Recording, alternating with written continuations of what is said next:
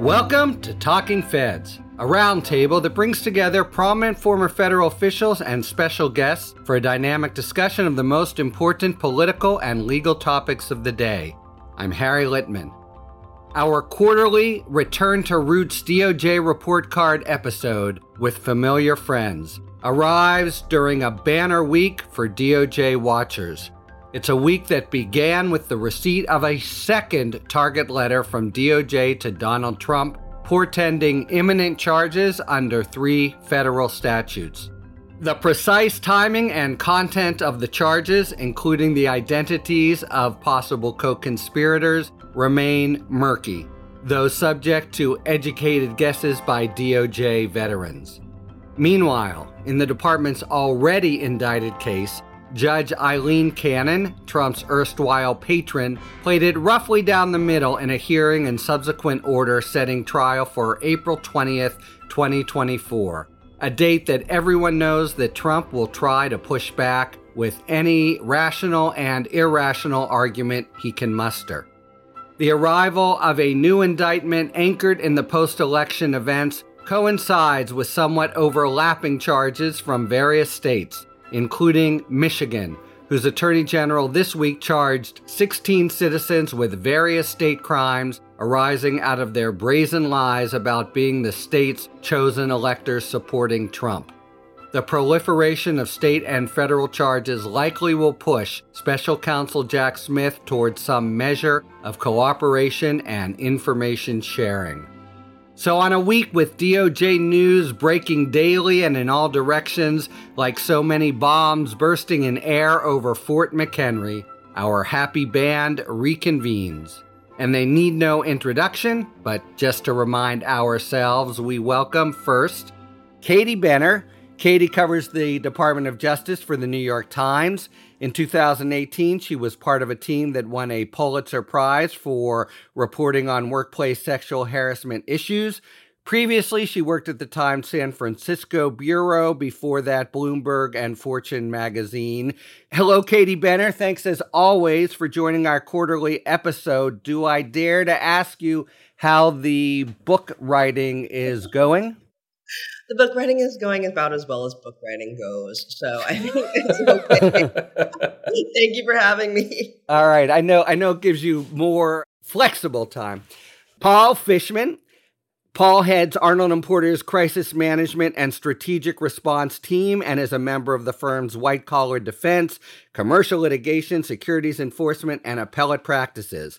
Although he is recognized as one of the best DOJ analysts out there, his hourly rate makes it prohibitive to do much commentary with the rest of us. So we're always lucky to have him because he's done it all at the DOJ, line prosecutor, first assistant U.S. attorney, and a very senior official at Maine Justice, and the U.S. attorney for the District of New Jersey from 2009 to 2017. Welcome back to our quarterly DOJ episode, Paul Fishman. Thank you, Harry. It is always a pleasure to be here, especially with Katie and with Andrew. So Harry, what I'm hearing is Paul was the poobah at DOJ, and now he's the poobah at Arnold & Porter. Honest to God, Paul would walk down the hall and you would think like, oh shit, did he see me? Because do I have time to pretend I'm going to the bathroom, or am I just stuck and I just have to walk tall? And TMI. He was, as everyone knows, the Podag. Okay, Andrew Weissman, the surprise Paydag. It's Paydag, which is right next to Poobah in the Urban Dictionary. In the dictionary, right? Here's the poobah paydag. And now the big surprise is spoiled because everyone now knows our third guest, Andrew Weissman, a professor of practice with the Center on the Administration of Criminal Law at NYU Law School. Like Paul, he's done it all. He was a line prosecutor, supervisor, senior official, and served as lead prosecutor in Robert Mueller's special counsel's office, as well as being the chief of the criminal fraud section. He also co-hosts with Mary McCord the not too shabby and moderately popular podcast, Prosecuting Trump. Welcome, as always, Andrew. So great to be here. It was one of those weeks, only a few days ago, seems longer, that we learned that Trump has received another target letter from Jack Smith, prefiguring charges for the post-election activity. And once again, the national landscape is upended, and we're asked continually when and how and what's it going to be. This crowd's too sophisticated to discuss whether the letter means federal charges are coming. They are coming. So let's move on to more nuanced matters. The target letter listed 3 charges, 2 of which, obstruction and conspiracy to defraud, were widely expected, but the third, 18 U.S.C. 241, well, I was going to say took most by surprise, but there were a few commentators out there who had somehow telepathically thought about this years before. One of them is with us. What were you thinking, Andrew Weissman, that made you channel Jack Smith before he even existed back in, what was it, 2021? It was in 2020. It was December of 2020. I was on with Rachel Maddow. So remember, this is during that interregnum where you have, Trump having lost the election. You could call that January. Reign of terror, I think might be better, but go ahead. I think I had looked at the Justice Manual, since we're all old enough on this, as former DOJ people, what used Katie's to be called... Katie's not that old. Come on. I caveated DOJ that people, he was careful. Exactly, because one of us is actually youthful, and 3 of us are not. Anyway, what used to be called the U.S. Attorney's Manual, which is now called the Justice Manual, and I looked at the public integrity section components and was looking at how they thought about these kinds of charges. You say these kind, you mean election interference, basically, yeah? Yeah, what we were already seeing Donald Trump do, and I sort of broke it out into 2 buckets. One was general types of crimes that would encompass this. So obstruction, 371, 1001, sort of that could encompass a huge variety of things, but could include this kind of election interference, election fraud. And the other was specific, which is 241 and 242. I thought of 241 as what it was created for, which was the disenfranchisement, prosecuting and deterring disenfranchisement of recently freed slaves post-Civil War. And to me, that fits so well, including the racial component in this. And I just thought, okay, that's what he's doing. The whole goal of this is to disenfranchise 80 million people. All right, and to be fair, we then moved on to other focuses. I want to return in a moment to how good a fit it is. But the main thing that made this a surprise, I think, is that it stood there as charge number 3, and DOJ or Smith opted, it appears, not to include a more straightforward charge of what it also looked like, namely insurrection. And people were looking at that. Why, Paul or Katie, do you think that it appears that Jack Smith shied away from a 2383 or just the kind of charge that they haven't shied away from making in the cases of the leaders on the ground like Stuart Rhodes? I think there were some First Amendment issues that would come about, since with Stuart Rhodes and with other members of his organization, the Oath Keepers, and with the Proud Boys, they had all these text messages and signal messages basically planning to do something violent against Congress that day, including discussion of whether I can bring weapons into the Capitol, whereas they don't have that with Trump, but they have these public statements saying, you guys should be coming down here to defend me. But because they didn't have that kind of granular planning, I just felt like they were going to run into some speech issues there that would have made it harder than what they had with, I think originally people thought that was going to be a problem with the leaders of the Proud Boys and the Oath Keepers too, except they had all those messages, and I don't know that they would have those messages with Trump. And it was contrived, but he had slipped in peacefully in the ellipse speech. He did, absolutely. Enough for a defense lawyer to be like, but then what about all the messages he says, make sure you don't hurt anyone? Right. And I also think, aside from the First Amendment issues that might attend everybody else, at the time, he was still the president of the United States. And I think the idea that he's speaking about things... I think everybody on this podcast has of the same view about what he actually hoped would happen and was excited about happening on that particular day. But proving that he caused it in some sense, or that he actively participated is just trickier. And it's a much cleaner case. I mean, we'll talk a little bit about 241. I guess we'll come back to that in a minute. But, the fact that suppressing votes with fraud is a federal crime, it's 100 years old, right? The statute itself is older than that. But Andrew's right. The application of that statute to this kind of conduct is more than a century old.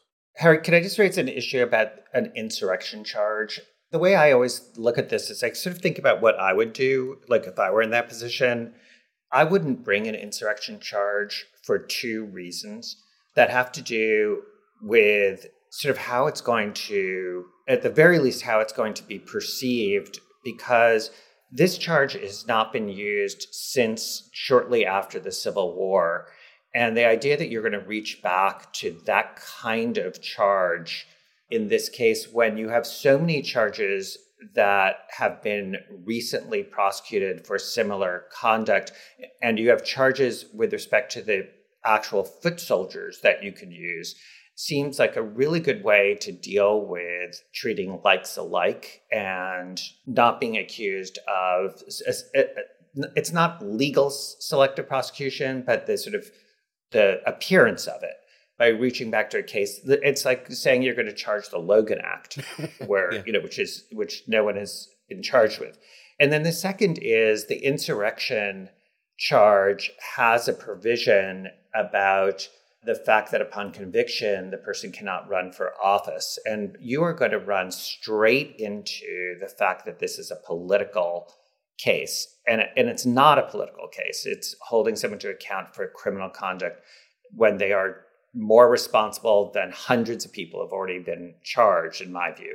So I just think for both of those reasons, I think insurrection is a really bad fit when there are better statutes that reflect what happened here. And relatedly, I mean, I think this is implicit in what we're both saying. Smith, under the regulations, is in the position of a U.S. attorney, which Paul has been and I've been. And I think, Andrew, you know a lot of U.S. attorneys. I know you too. That's kind of it. And implicit here is overweening everything.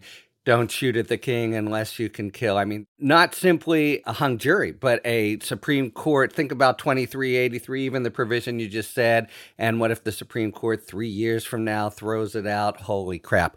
So let's move now to the exact form and theory. You say, Andrew, well, everyone, it fits the conduct so well. How exactly, 241 requires the deprivation, doesn't have to be a color of law, but some deprivation of a right secured by the Constitution or the laws of the United States. Who's right? How abridged? What's your sense? As I say, right now we're sort of spitballing, and Jack Smith will tell us in very good time, but it's worth, I think, thinking about just what the theory of 241, the indictment, will provide. Anyone thought? Sure, I'm happy to do it because I've actually charged the 241 case back in the day when I was a younger man. Andrew's right. The statute was passed in 1870, and it was basically designed to stop the Klan from beating the crap out of people who were black in that period so that they could enjoy the rights to which they were entitled as newly freed citizens of the United States. And so the words of the statute are a conspiracy to injure, oppress, threaten, or intimidate. So on its face, it doesn't seem to cover conduct that basically involves not counting votes or counting votes that didn't exist or that sort of thing. But back in 1915, Oliver Wendell Holmes wrote an opinion about voter suppression and basically said if you intentionally and fraudulently count or don't count votes, that matters under this particular statute. And over time, the statute has basically come to mean that if two or more people agree, as they would have to do for any conspiracy, to try to prevent someone from enjoying a particular constitutional right, it could be the right to interstate travel. It could be all sorts of things. But the election law application has existed now since 1915. And I haven't done an exhaustive search, but there's an opinion in 1944 in a case called Anderson in which the Supreme Court says basically, this is totally settled. It's not an issue. I think it's 1974. 74, you're right. I'm sorry, 1974. That's the Marshall case from West Virginia, right? But anyway, go ahead. So that's the theory, right? That people have the right, constitutional right to have their vote counted and counted fairly and appropriately. And not diluted. And not diluted, right. That's right, and not diluted. And so if you add votes and therefore their vote was counted, but their vote didn't count in the way it was supposed to count, that's not okay. So plug it in. Plug it into the events. Who did what to whom? We still don't know exactly who did what to who, but it's clear that the theory here is that Trump and others agreed to try to add votes or take votes away or have votes not counted that were legitimate votes. And but the key is they had to have known that what they were doing was not actually correct, right? And that, at the end of the day, is going to be what this case turns on and why so much has been made about the fact of whether Donald Trump actually knew that he had lost the election or not. But in this particular instance, I'm not even sure you have to get to that place where he knew he had lost. Agreed. If he was just trying to change the totals, that's enough, I think. I totally agree. 100%, right? This is all a canard, although jury appeal. I would agree. And it gets out of kind of the shoals of what was Donald Trump thinking into what was he doing and what was the impact. Dangerous territory anyway, although we have by now, and I'm sure Smith has 5 times these, a lot of statements that he knew. I'm going to sound a dissenting view or contrary view, and then we'll see. Just because I do take that point, I know the Marshall opinion that you're referring to. However, the conduct of abridging votes, I think, is largely covered by the 371 charge and the false electors, and it's significant to me that they didn't bring the insurrection. So I'm thinking of this as a more secure, without the First Amendment perils that Katie outlined, way of getting at the activity on January 6th itself. Now, if that's right, and I'm also thinking about Jack Smith and Merrick Garland, thinking about, even given Marshall, Oliver Wendell Holmes, what would this Supreme Court do 3 years down the line with a theory that basically covers all voters? So I just want to put in a marker. I'm not even advocating so much for something like the actual conduct on January 6th. And if you think about that, to me, you're in a universe that's more about the rights of who being abridged, the officers maybe, Mike Pence maybe, but I think, and this is also, Paul, you would know, Andrew, you know this from, there are theories that the Civil Rights Division have followed in this line of statutes, that the members of Congress are entitled to show up, do their jobs without fear, don't have to be cowering under the desk. I don't love that.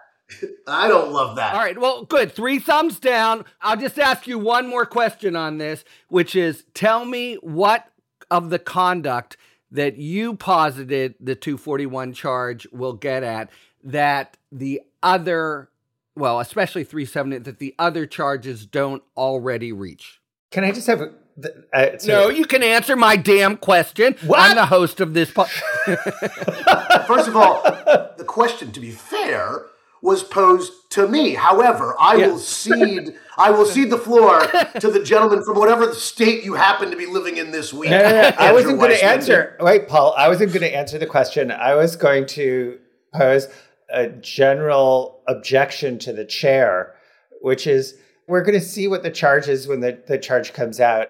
I just feel like I think that, Harry and Paul, you could tell me how you thought of it, but when I sort of tried to figure out, when I was a prosecutor, what are the facts that I can prove beyond a reasonable doubt? And then I took those facts and I figured out what crimes did that trigger. And then I figured out, okay, which of those crimes are the best to charge, considering a bunch of different factors. But my point being that there's just so many crimes that you could use here. There's 1001, there's 371, there's 1512. There's so many different ones. We'll find out, what this case is. We all agree. Fair enough. Everyone agrees it's going to be brought. So we'll see what they do. And also, by the way, I'm not totally convinced that we really completely know what is in that target letter. Oh, and so interesting.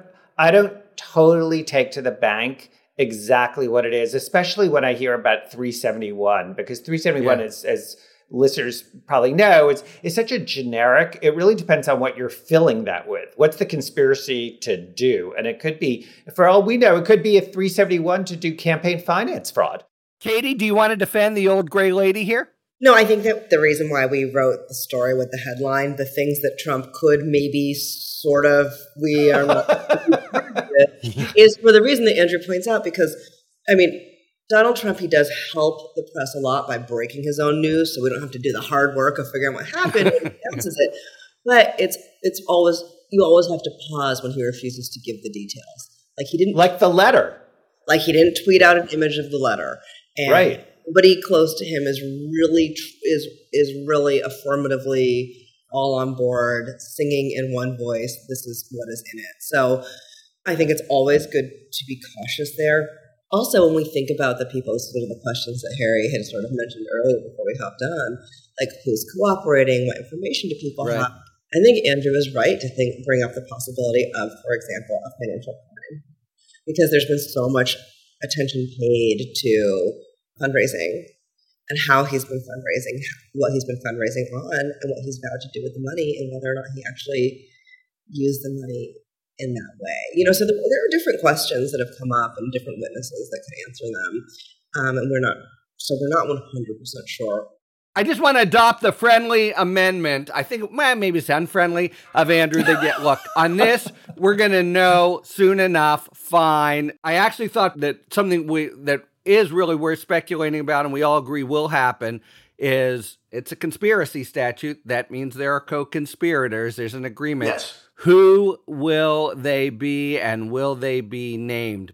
Yeah, I just wanted to come back to one thing that you said, right? So I think it's entirely likely that the members of Congress will get their due, as you will, in an obstruction of an official proceeding charge, if that's what he brings. Because they are the victims in some sense of that. They did have a constitutional duty to do certain things, and he tried to interfere with that and get them not to do what the Constitution requires them to do.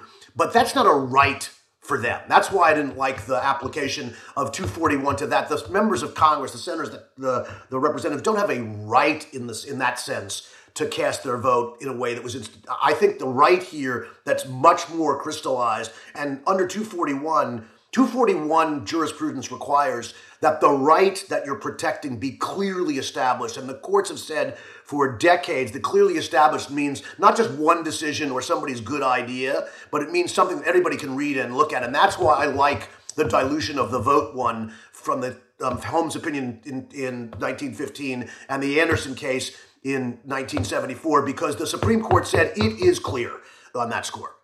So I will give you my first take on a conspirator, Jeffrey Clark. Dog agrees with me. All right. And we haven't heard. We do know John Eastman and Rudy Giuliani's lawyers have said we haven't gotten a target letter. Okay, Jeffrey Clark, the man who would be king, the, vassal who would be king of DOJ. Other thoughts, or maybe Andrew even wants to elaborate, who we're going to see as co-conspirators? Well, when you say who we're going to see, there are three different buckets we have to put people in that context. Yes. Okay? Yes. One is, will there be co-defendants who are co-conspirators? And I honestly would be, I was a little surprised about Nauta in the documents case, because they're on different levels, and I think that it's more complicated to try Donald Trump with somebody else sitting at council table. Maybe we can talk about why they might have done that in perhaps on another podcast. But I don't know that they're going to be co-conspirators in this indictment. That's category one. The department, as a general rule, it does not name co-conspirators in an indictment who are not charged and who have not pled guilty. And so I would be surprised, very surprised. But it identifies. No, but it identifies them in a very different way. It identifies them in a letter or a notice to defense counsel later. It's not even public correspondence. It's not necessarily filed on the docket. That got litigated in the Bridgegate case because the press actually filed a motion for access to whatever information we had provided to the defense in that case. Went to the Third Circuit. The Third Circuit said, you don't have a right to it. Sorry, Katie. You don't get it in a case like that. So I don't know that the answer that you're looking for is going to be public. And then the third is, who are the co-conspirators who are just going to be witnesses who have gotten a deal, an immunity deal perhaps, or have gotten a non-prosecution agreement and are going to show up at trial. And I think for that, it may leak out over time. You may glean information about that in pretrial motion practice or other discovery, but I don't know that you're going to get the answer that you're looking for whatever day it is that the ex-president gets indicted. So what we're positing here is something like with others known or unknown to the grand jury, some identification that Trump didn't act alone because it's a 241 charge. But literally, the caption of the case is USA versus Donald Trump and nobody else. Andrew, if you were a prosecutor and had put together the facts of the case and then were deciding, how do you like that approach and what recommends it to you? It depends on the proof I had. If I had proof that I thought was beyond a reasonable doubt of his conspirators, I would charge it. I know that I think reasonable minds could differ. There's a whole concern about don't put too many people in who could delay the case, etc. And so you could have separate charges and separate, like one case against Donald Trump. Separately, you charge other people. That is definitely an approach. I'm not saying it's a definite, but I think that if I had the proof with respect to Mark Meadows, Eastman, and Jeff Clark, and Cheesebro, just to take an example, or Rudy for that matter, I would include them all. I think that it's going to be very hard to bring this case to trial before the election anyway. And so I think it would be important for the jury to see sort of the full scope and all of those people there. I don't think it measurably changes the prospect of getting the case to trial. But, I think that's one where reasonable minds could differ. You could have a Donald Trump alone, and then you charge the other people. Just to be clear, if you did that, that doesn't prevent the case being joined by a judge. So whatever you do there, it's not definitive it would be tried that way, because a judge who had both cases could be like, I'm going to tie them together one on one. It's, you're not talking about trying 20 people. I mean, that you couldn't do. There's a lot of law about that's too many. But I don't know. What would you do? What would I do? I think the dynamic that you're laying out is for Trump only has to do with speed, and with others has to do with comprehensiveness or full story to a jury, which you can always tell. Just to cut to the chase, I would have more, and I would like them at counsel table, and I would like that dynamic. But it depends a little on where Smith is. So let me ask Katie, do you have a sense of just how focused Smith and the DOJ are on speed and the so-called electoral clock that is the obsession, I think, of the, cable and reporting, but maybe less so for Jack Smith? So I think that the obsession of cable news is certainly the clock. And it's one of the problems with cable news. That's a different discussion for a different day. But I mean, no, it's a problem because it sets up false expectations for the American people. It puts thoughts into the heads of government officials that may or may not exist.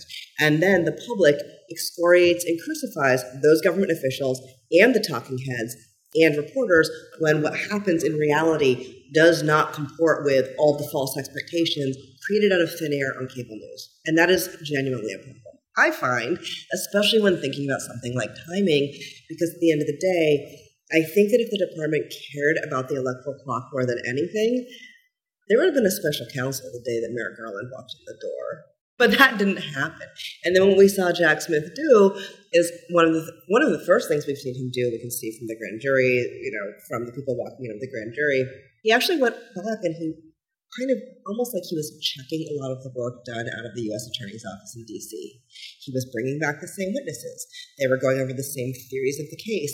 What I found interesting is that after January 6th, all through 2020 and 2021, especially 2021, we had reporting about the investigators inside of the U.S. Attorney's Office looking at things like financing, fundraising, financing for the rally, planning for the rally, and the scheme to, either submit a false slate of electors in order to outright change the outcome of the election that day, or to just stymie the vice president and slow things down so much that there was no way to certify the election, that either outcome would be okay.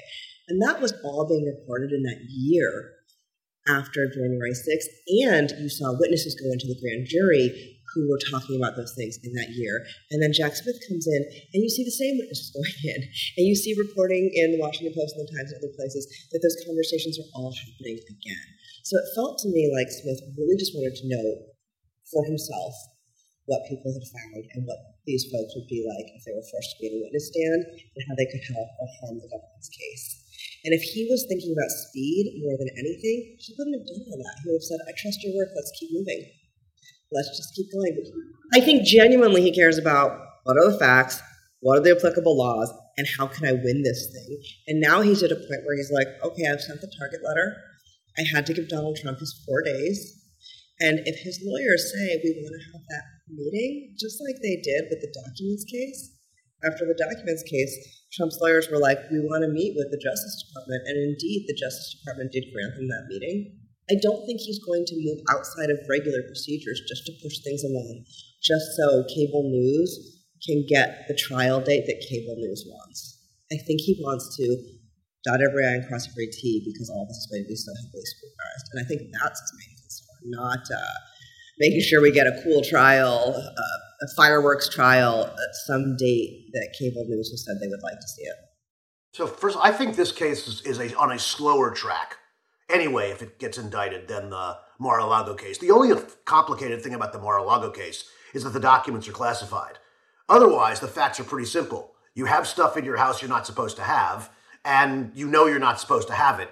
And that's not a long trial, right? It's the lead up on the classified documents that are complicated. This one, I think the evidence is, especially if there are 3 different sets of charges on 3 different theories, then I think that makes it more tricky to try. But there's one other thing I want to say. If I were Jack Smith and I were worried about Fani Willis in Atlanta, I wouldn't be worried about whether she indicts before I do or not. He's not that kind of guy. What I would be really worried about is that she's put the same witnesses in her grand jury that I'm putting in my grand jury. Right. And what always made me very nervous as a prosecutor, and this is a little bit about going to Katie's point, I never loved, in fact, did everything I could to avoid the idea that someone else would be questioning the witnesses and not doing it in the way that I would have done it, creating potentially inconsistent statements between what those folks have said in Atlanta and what they're saying before the grand jury in Washington, D.C. And to Katie's point, I'm not sure that he would have put them in the grand jury on the same stuff in D.C. for exactly that reason, because he doesn't want to create inconsistent statements from witnesses in his own grand jury investigation. And so it may well be that he put them in the same witnesses precisely for the reason that Katie identified, which is he's changing course. And he was doing it on a different theory. But I'd be really surprised if he was going over the same ground with them unless there were holes that he thought he needed to fill. One thing is certain, he's totally focused on this point that Paul just made, because it really doesn't take much. We've all seen it, 2 statements that vary. One says 5 and one says 5:30, and a good defense attorney can, try to go to town. Any other thoughts about timing? I'll just chime in and say, I do think, there have been reports he wants to talk to Bernie Carrick or whatever. I think that he sent the target letter means he's good to go. I do think they will be afforded a chance to appeal, but, they can't take 4 weeks to schedule it. But otherwise, the table is set. Does anyone have a different view? I guess I'm not quite as confident about the timing as you seem to be, right? We do have a record here of Jack Smith sending a target letter and indicting, in some single digit or low double digit number of days after that. That's not typically the department's practice, right? People get target letters before that. And by the way, if Trump's lawyers say to Jack Smith, you haven't interviewed Katie Benner, or you haven't interviewed Andrew Weissman, or you didn't talk to some witness you've never heard of, and the department does what it should do, what Jack Smith should do, he's going to go out and talk to those witnesses. I had producers telling me they thought that Jack Smith was going to indict Donald Trump today. And I was like, first of all, it's the grand jury who has to do it, so I think you guys can stand down. But, people think that he's just going to that he himself, Jack Smith, not understanding how an indictment works, is going to just do this sometime over the weekend. Can I take a different view than Katie on Jack and the clock? I actually do think that Jack is concerned about the clock for two reasons. One, I'm just thinking about how we thought of the clock in the special counsel Mueller investigation, and there was just a general sense, but in that investigation, even and Enron also going back like a million years, there just was a sense of our obligation to the public to act as quickly as possible if to decide one way or the other whether we had a case, and to not let it linger and to not be doing a Ken Starr approach. And so I think that's one. And then the other is, I do think that he's thinking if it's possible to have a case before the election, he should do so, because one way or the other, whether there's conviction or acquittal, that the public should see the evidence and have the benefit of that if it is consistent with due process for the defendant. And I think that's why he gave at the press conference, one of the few things he said was that they're going to seek a speedy trial, because he has acted unbelievably quickly in the documents case and with respect to the Target letter. And I have a sort of slightly different take, although obviously, Katie, you could be totally right. My tea leaf reading, I don't know if I'd even call it educated guess, is one of the reasons if I came into an ongoing investigation that was conducted by people I didn't really know, is I'd want to have a sense of the people, of their testimony, and get a sense, like the reason to bring them back. Obviously, there could be substantive reasons. Well, you meant the witnesses, not the prosecutors. Okay, yeah, sorry. Yeah. So I meant the witnesses have been in already or been interviewed, but I'd want to know, one, obviously there could just be a separate independent reason, which is just, is there some new information we have to ask them about? And for all we know, Jack looked at it and said, wait, you didn't ask questions A, B, C, and D. The other is he could just be like, I need to get a sense of what they're like. Like, how is this going to play? How are they going to come off? And I kind of want to have that sense because I don't know you, Thomas Wyndham, I'm just picking that as a hypothetical. So I kind of want to know myself. So that's my gut. But again, I could be totally wrong on this, but that's my gut. You're right. He did say when he quoted, I'm going to move as quickly as possible. But what I was saying is that I don't think he's concerned about getting a trial done by a certain date because there's pressure on him to do so by, some combination of CNN and MSNBC. Oh, no. Of course not. I think it's internal pressure. But yeah, no, he came in and the first press conference, he said, I'm going to move as quickly as possible. But Andrew, here's the thing. So now let's divide the world into two sets of witnesses. If witnesses are being helpful to them and are doing it in some sort of cooperative fashion, you're not putting them in the grand jury a second time. If you want to get that sense of any of these folks and they're represented by counsel, you're just bringing them into the office to interview them. The fact that if people went to the grand jury twice, that suggests to me that they're not entirely on Team Justice Department here, right? And so those are the people, he may have wanted to put people in the grand jury who he thinks might be hostile, so he can see how hostile they are to fill in those lacuna. But if they're actually people who are being helpful to their case, who've made deals with them, then, and you know this for sure, he's not bringing them into the grand jury. He's just bringing them into the office and interviewing them. I totally agree with you. I just think that there's a category of people who are sort of, I don't get the sense that there are a lot of deals that have been made. And so this is just, I think in public corruption cases, unfortunately, like organized crime cases, it's like they need to be locked in with a transcript so they can't say the FBI made this up. That's not what I said. So, but I totally agree with you that if you had somebody who was completely on board, you would not need to put them back in the grand jury. You could just do it by an interview, and that would be the normal course. I just have a feeling in this case that a little bit like the Trump Organization case in the fall in Manhattan, that they're going to make their case through a lot of people who are hostile. I mean, that's really what we mean in part by the mob rule, is just the special kind of obeisance that some of the witnesses have. And I'll just say to that point, Will Russell last week, Trump aide who was around him a lot in January 6th, he went in for the third time. So that's three different statements that they'll be turning over. Katie, you wrote that this case, when it's brought, could well move faster than Mar-a-Lago. Why is that?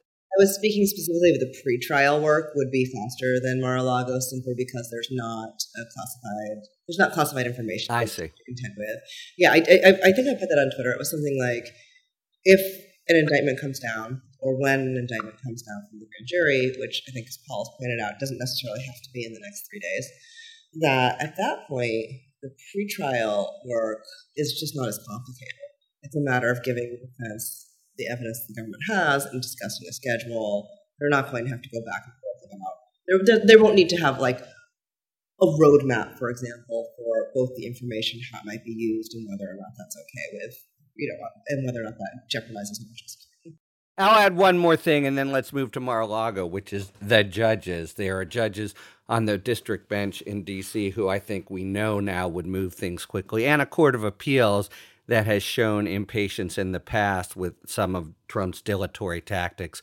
All right, let's move south to the Mar-a-Lago documents case, of course, also under Jack Smith's direction, in front of Judge Eileen Cannon, who in a previous stage gave a lot of reason for concern about her probity and disinterest. I'll put it that way in a snooty way. All right, but we got a scheduling order and hearing.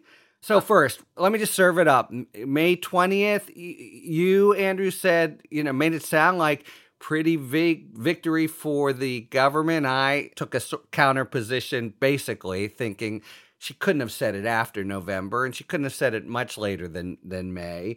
But I just wonder, overall, you're Jack Smith, and you just see how she comported herself at the hearing. You see the date that she set. How are you feeling now about Judge Eileen Cannon? Anybody? I don't know. If it were me, I'd think it's too soon to tell. I don't think that her picking the date she did and the schedule, it's not as good as they wanted, and it's not as bad as they feared. I think given the March trial that's scheduled in Manhattan, that basically took out March and April. So I think I actually thought this was about as early as the government could get, because I didn't see her doing it in January, which I think would be the sort of the latest it could be pushed, because I think that is a very tight time frame, and I could see her thinking that's not sufficiently fair to Donald Trump, and that maybe reasonable minds could differ, but I actually think that's fine. But I think if it hadn't been for that March trial, we could be quibbling over the sort of 2 or so months. So I think this is pretty good, but obviously there are a million ways, as everyone on this pod knows, there are a million ways to have it delayed past May, and this is a defense team that certainly knows how to do that, and Donald Trump certainly knows various ways to do that, because there's probably no one more there's probably nobody who we know with more trial experience than the former president. And, Katie makes the point about this. The second most important date, it seemed to me, on her scheduling was the late April date for the Section 6 part of the classified documents, which could itself expand into, a month-long ordeal. To be fair to you, you said, now it's just got a hold. But that's, of course, the question. I agree it couldn't have been much earlier, but it couldn't have been much later. And the real issue is going to be, it's not just an issue of bias. You need a hard-nosed judge to push back appropriately without abridging, due process concerns when they come in, as they surely will, with all kinds of complaints that need months and months, maybe even a new counsel, whatever, come April at least. Are you saying that Donald Trump could lose a lawyer? Just this week, right? So he lost and gained one. Harry, is there any precedent for that? It's a good point. The former president, changing counsel. I mean, that just seems so far-fetched. You're right. You're right. Plus, I just think he would think that's really not fair to the American people, too. You're right. I mean, he obviously, because he's innocent, he clearly wants to get to trial quickly because he wants the public to see the proof of his innocence, which is why he's seeking an early trial. And that's the end of this episode.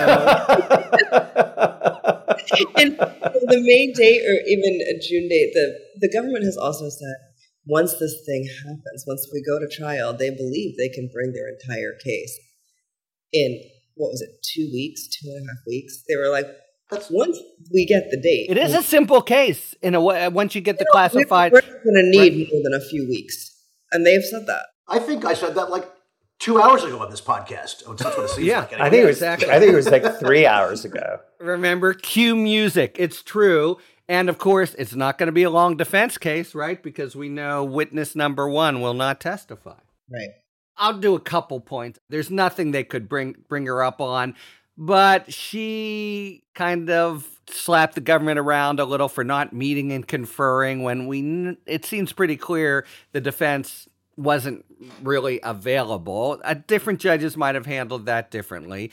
Different judges might have handled the complete bogus Presidential Records Act thing differently. But the main thing about the hearing, I think, is she was just very cautious, heard one side, then the other, and then issued her order. Here's something that kind of went under the radar, but I think this is a pretty big gift to Trump. She moved the trial to her home court in Fort Pierce. How big a deal is that for the DOJ that it'll be there and not Miami?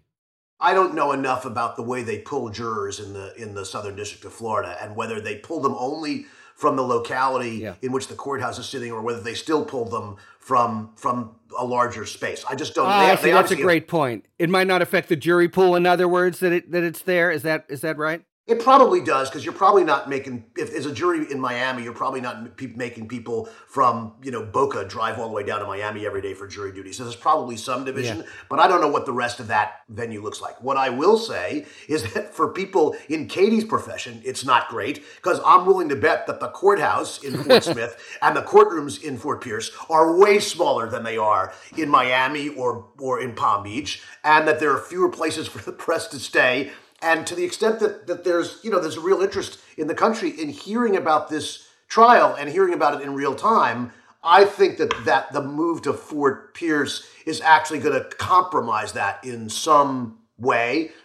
I can't articulate exactly what it will be, but I think it's way easier for public access if it's farther south than that. I actually am really surprised that the marshals, aren't insisting that it be in a courthouse that is, as I understand it, is set up more for security purposes. So maybe they have looked at Fort Pierce and realized that they can do that in that courthouse. But I just feel like that has to be something that weighed heavily in the mix. But maybe they did an evaluation and determined that it would be the same. Or just as good, or better, or honestly, Andrew, better, because the federal courthouse in Miami is a pretty busy place, and so maybe it's easier for them to secure the perimeter and do all they want to do without disrupting the rest of the court's functions and without making it inconvenient for everybody who lives in the neighborhood. I don't know. Andrew, the jury's out. You say, I see that she's done nothing even remotely like appealable yet. What's the next big hint we're going to get of the Judge Cannon we will be seeing in this case? I think it's going to be hard to see, because I think we may find that one side or the other is trying to appeal some SEPA ruling where we won't know exactly what's at issue.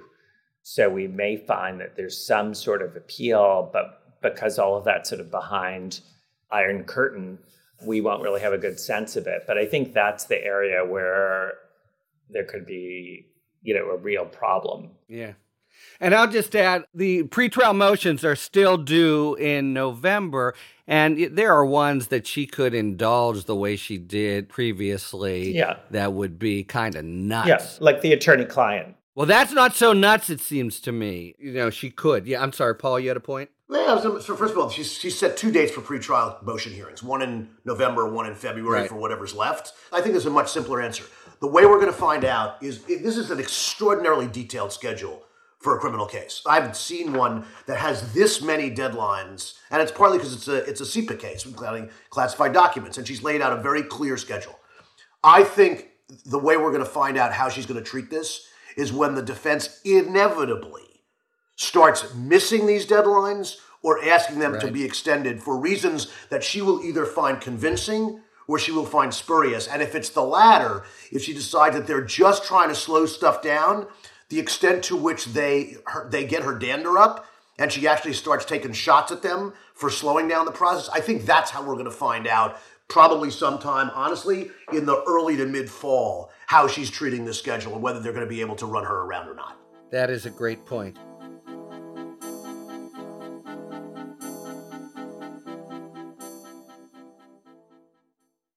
And now, a word from our sponsor, the American Civil Liberties Union. Hello, I'm Sandra Park, a senior attorney with the ACLU Women's Rights Project. At the ACLU, we believe everyone deserves equal access to safe and stable housing. Fair housing is a civil rights issue because it's fundamental to creating a more just society.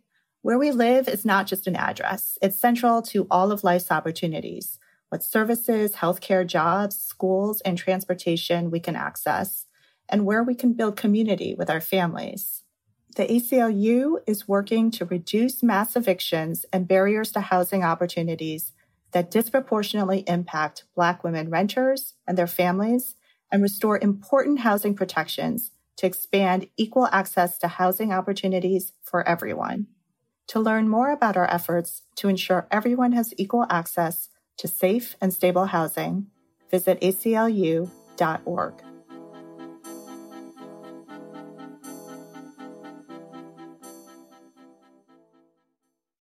All right, it is now time for a spirited debate brought to you by our sponsor, Total Wine and More. Each episode, you'll be hearing an expert talk about the pros and cons of a particular issue in the world of wine, spirit, and beverages. Thank you, Harry. In today's spirited debate, we look at 3 different techniques for making rosé wine to see if there's truly a best way to rosé. First, rosé is a type of wine that's actually produced quite similarly to reds, but the fermentation time of the grape is reduced, giving rosé its signature pink color. The first technique for making rosé is the skin contact method, in which black-skinned grapes such as Pinot Noir are crushed but allowed to remain in contact with the juice for a short period of time. After about 6 to 48 hours, as opposed to weeks or months for the reds, the skins are separated. This method is most frequently used in the top rosé-producing region of the world, Provence, and throughout the south of France. The second method is called saignée, which is the French word for bleeding. This method creates both a rosé and a red wine. Early in the maceration process, some of the pink juice created from the grape must is removed to make the rosé, while the remaining juice becomes a more concentrated red. A rosé made from this method tends to be richer and darker in both color and fruit flavor. This method is more rarely used, but it can be found more often in rosés from Spain, Napa, and Chile. The third method is blending. Contrary to what some people think, blending is not just a 50-50 pour of red and white wine. Instead, blending is where a white grape, such as Chardonnay, is blended with a red grape, and it's the most popular way to make a rosé champagne. Although popular in Champagne, this method is used in still rosés as well. In fact, some winemakers in Provence choose to blend small percentages of white grape varieties into their rosés. It's not always obvious or easy to know which method was used to make a particular rosé, but the expert guides at Total Wine & More can help you navigate our wondrous selection to find a rosé that makes your day. So find what you love and love what you find, only at Total Wine & More. Cheers! Thanks to our friends at Total Wine & More for today's A Spirited Debate.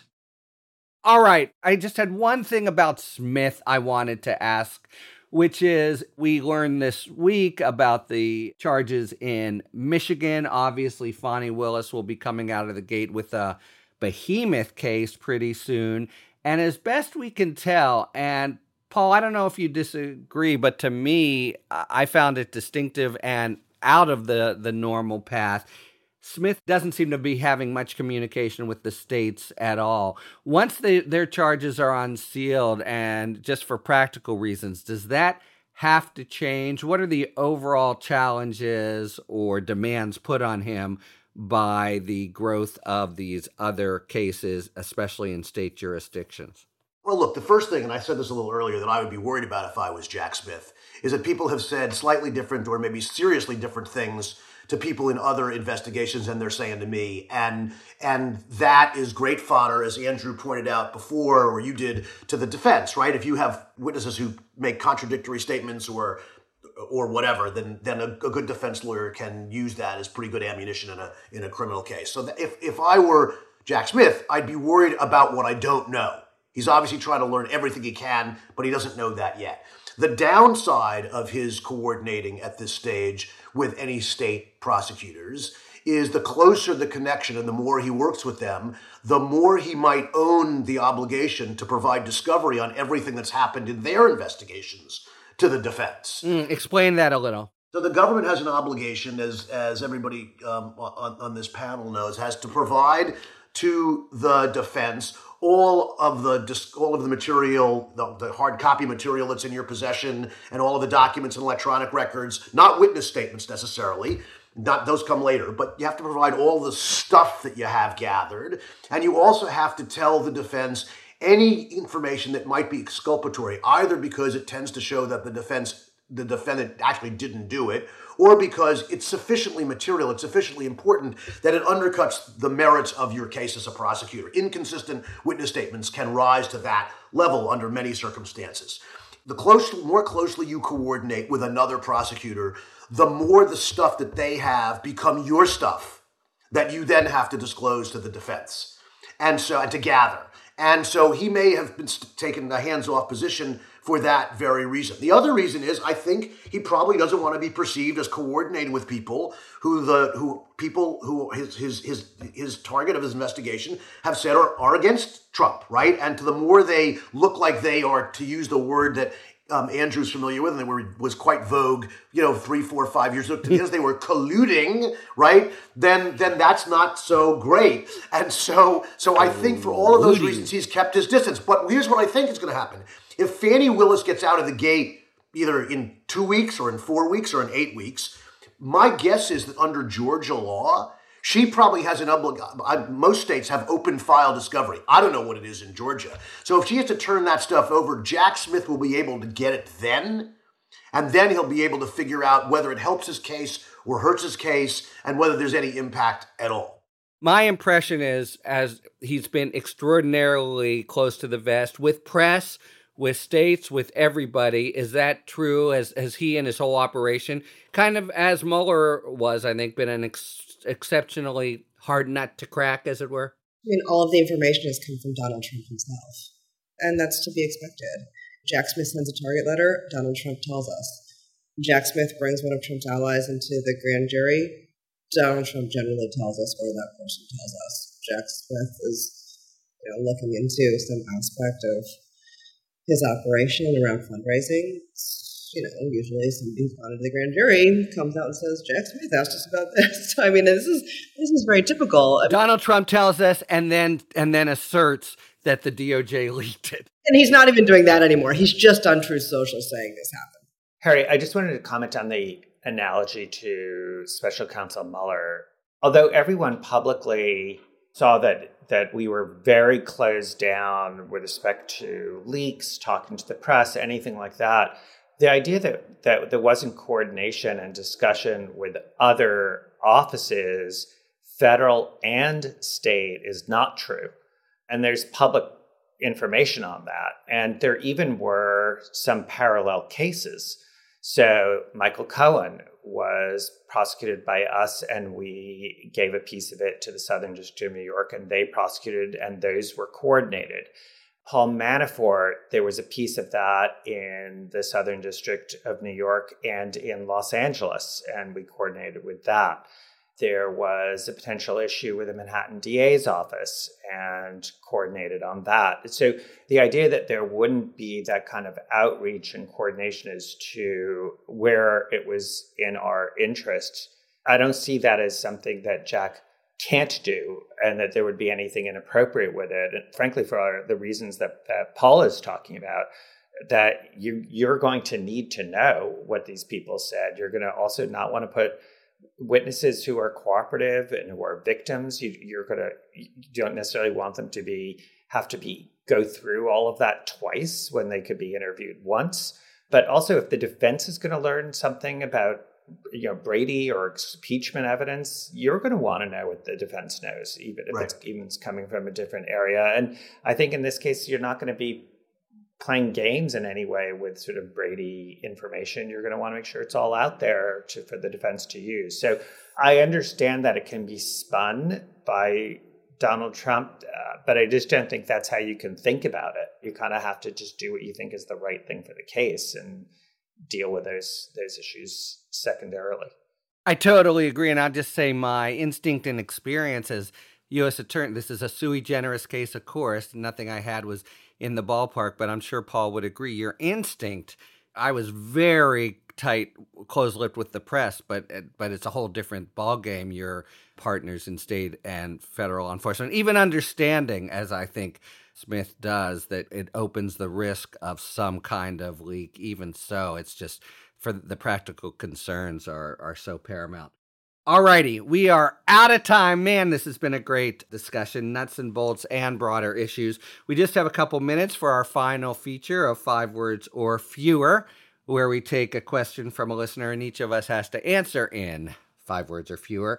Today's question: which name or names will not appear in the indictment, and why not? It's 5 words, just in the indictment period. John Eastman, Alyssa Farah, Griffin, Rudy Giuliani, Mark Meadows, Cassidy Hutchinson, and Jeff Clark. Anybody? I predict no names. Unindicted co-conspirators are common. Excellent. Yeah, but the names are not supposed to appear if they're not charged or have previously pleaded guilty. So that's just a DOJ policy. Or if they're not charged, right, if they're not charged at all in the case. This is kind of a weird question because there shouldn't be a name. I mean, that's the funny thing. Well, the question really should be essentially, will there be co-defendants is really exactly what we want to add. That's exactly. Because, right? Switch it up, but give us 5 words of your answer. Andrew Weissman? Give me the list of people again. Oh, my God.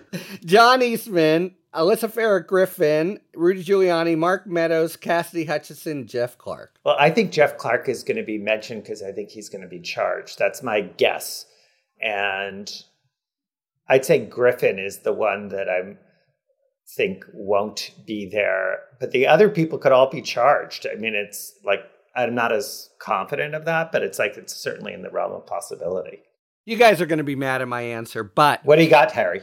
Trick question, most of them. Whoa. All right, wow. We are out of time. Wow. The prerogative of the moderator. The reason I think it's not likely to happen is because not all of them are going to be part of the same conspiracy. If you put more people in than one person, you could have overlapping, you could have a multi-object conspiracy.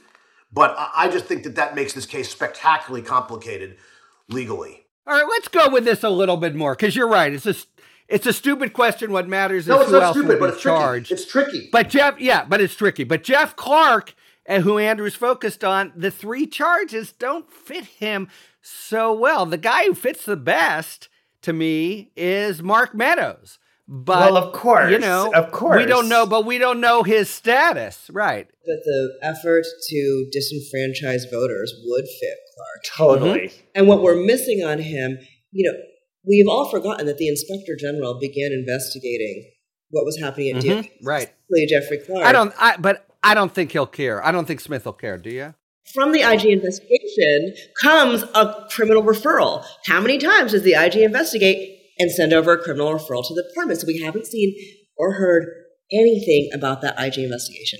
And I think that is important because the IG has been specifically focused on Clark. That's what we know, because he was the department employee. And of course, there was one other department employee who came to DOJ at the very end of the Trump administration, who came to work with Jeff, who came from OMB, who also was somebody they were looking at and inspecting all of their emails and their email traffic. And so, indeed, you could imagine a criminal referral coming from that IG investigation that would be referred to, Now I think it would be referred to Jack Smith, I would think, but don't know. Yes. And of course, that entire effort was to basically get rid of, nullify the results of the Electoral College vote, basically to throw away tens of thousands, if not millions, of votes. All right, the longest but the best 5 words or fewer in Talking Feds history. We are now really out of time. Thank you very much to Katie, Paul, and Andrew, and thank you very much, listeners, for tuning in to Talking Feds. If you like what you've heard, please tell a friend to subscribe to us on Apple Podcasts or wherever they get their podcasts, and please take a moment to rate and review this podcast. You can also now subscribe to us on YouTube, where we post daily video content breaking down legal developments in the news. You can follow us on Twitter at TalkingFedsPod, and you can look to see our latest offerings on Patreon, where we post bonus discussions with national experts about special topics exclusively for supporters. Talking Feds is a completely independent production, so if you like the work we do and the spirit moves you to support the show, joining our Patreon is the best way to do it. Submit your questions to questions@talkingfeds.com, whether they're for Talking 5 or general questions about the inner workings of the legal system for our sidebar segments. Thanks for tuning in, and don't worry, as long as you need answers, the feds will keep talking.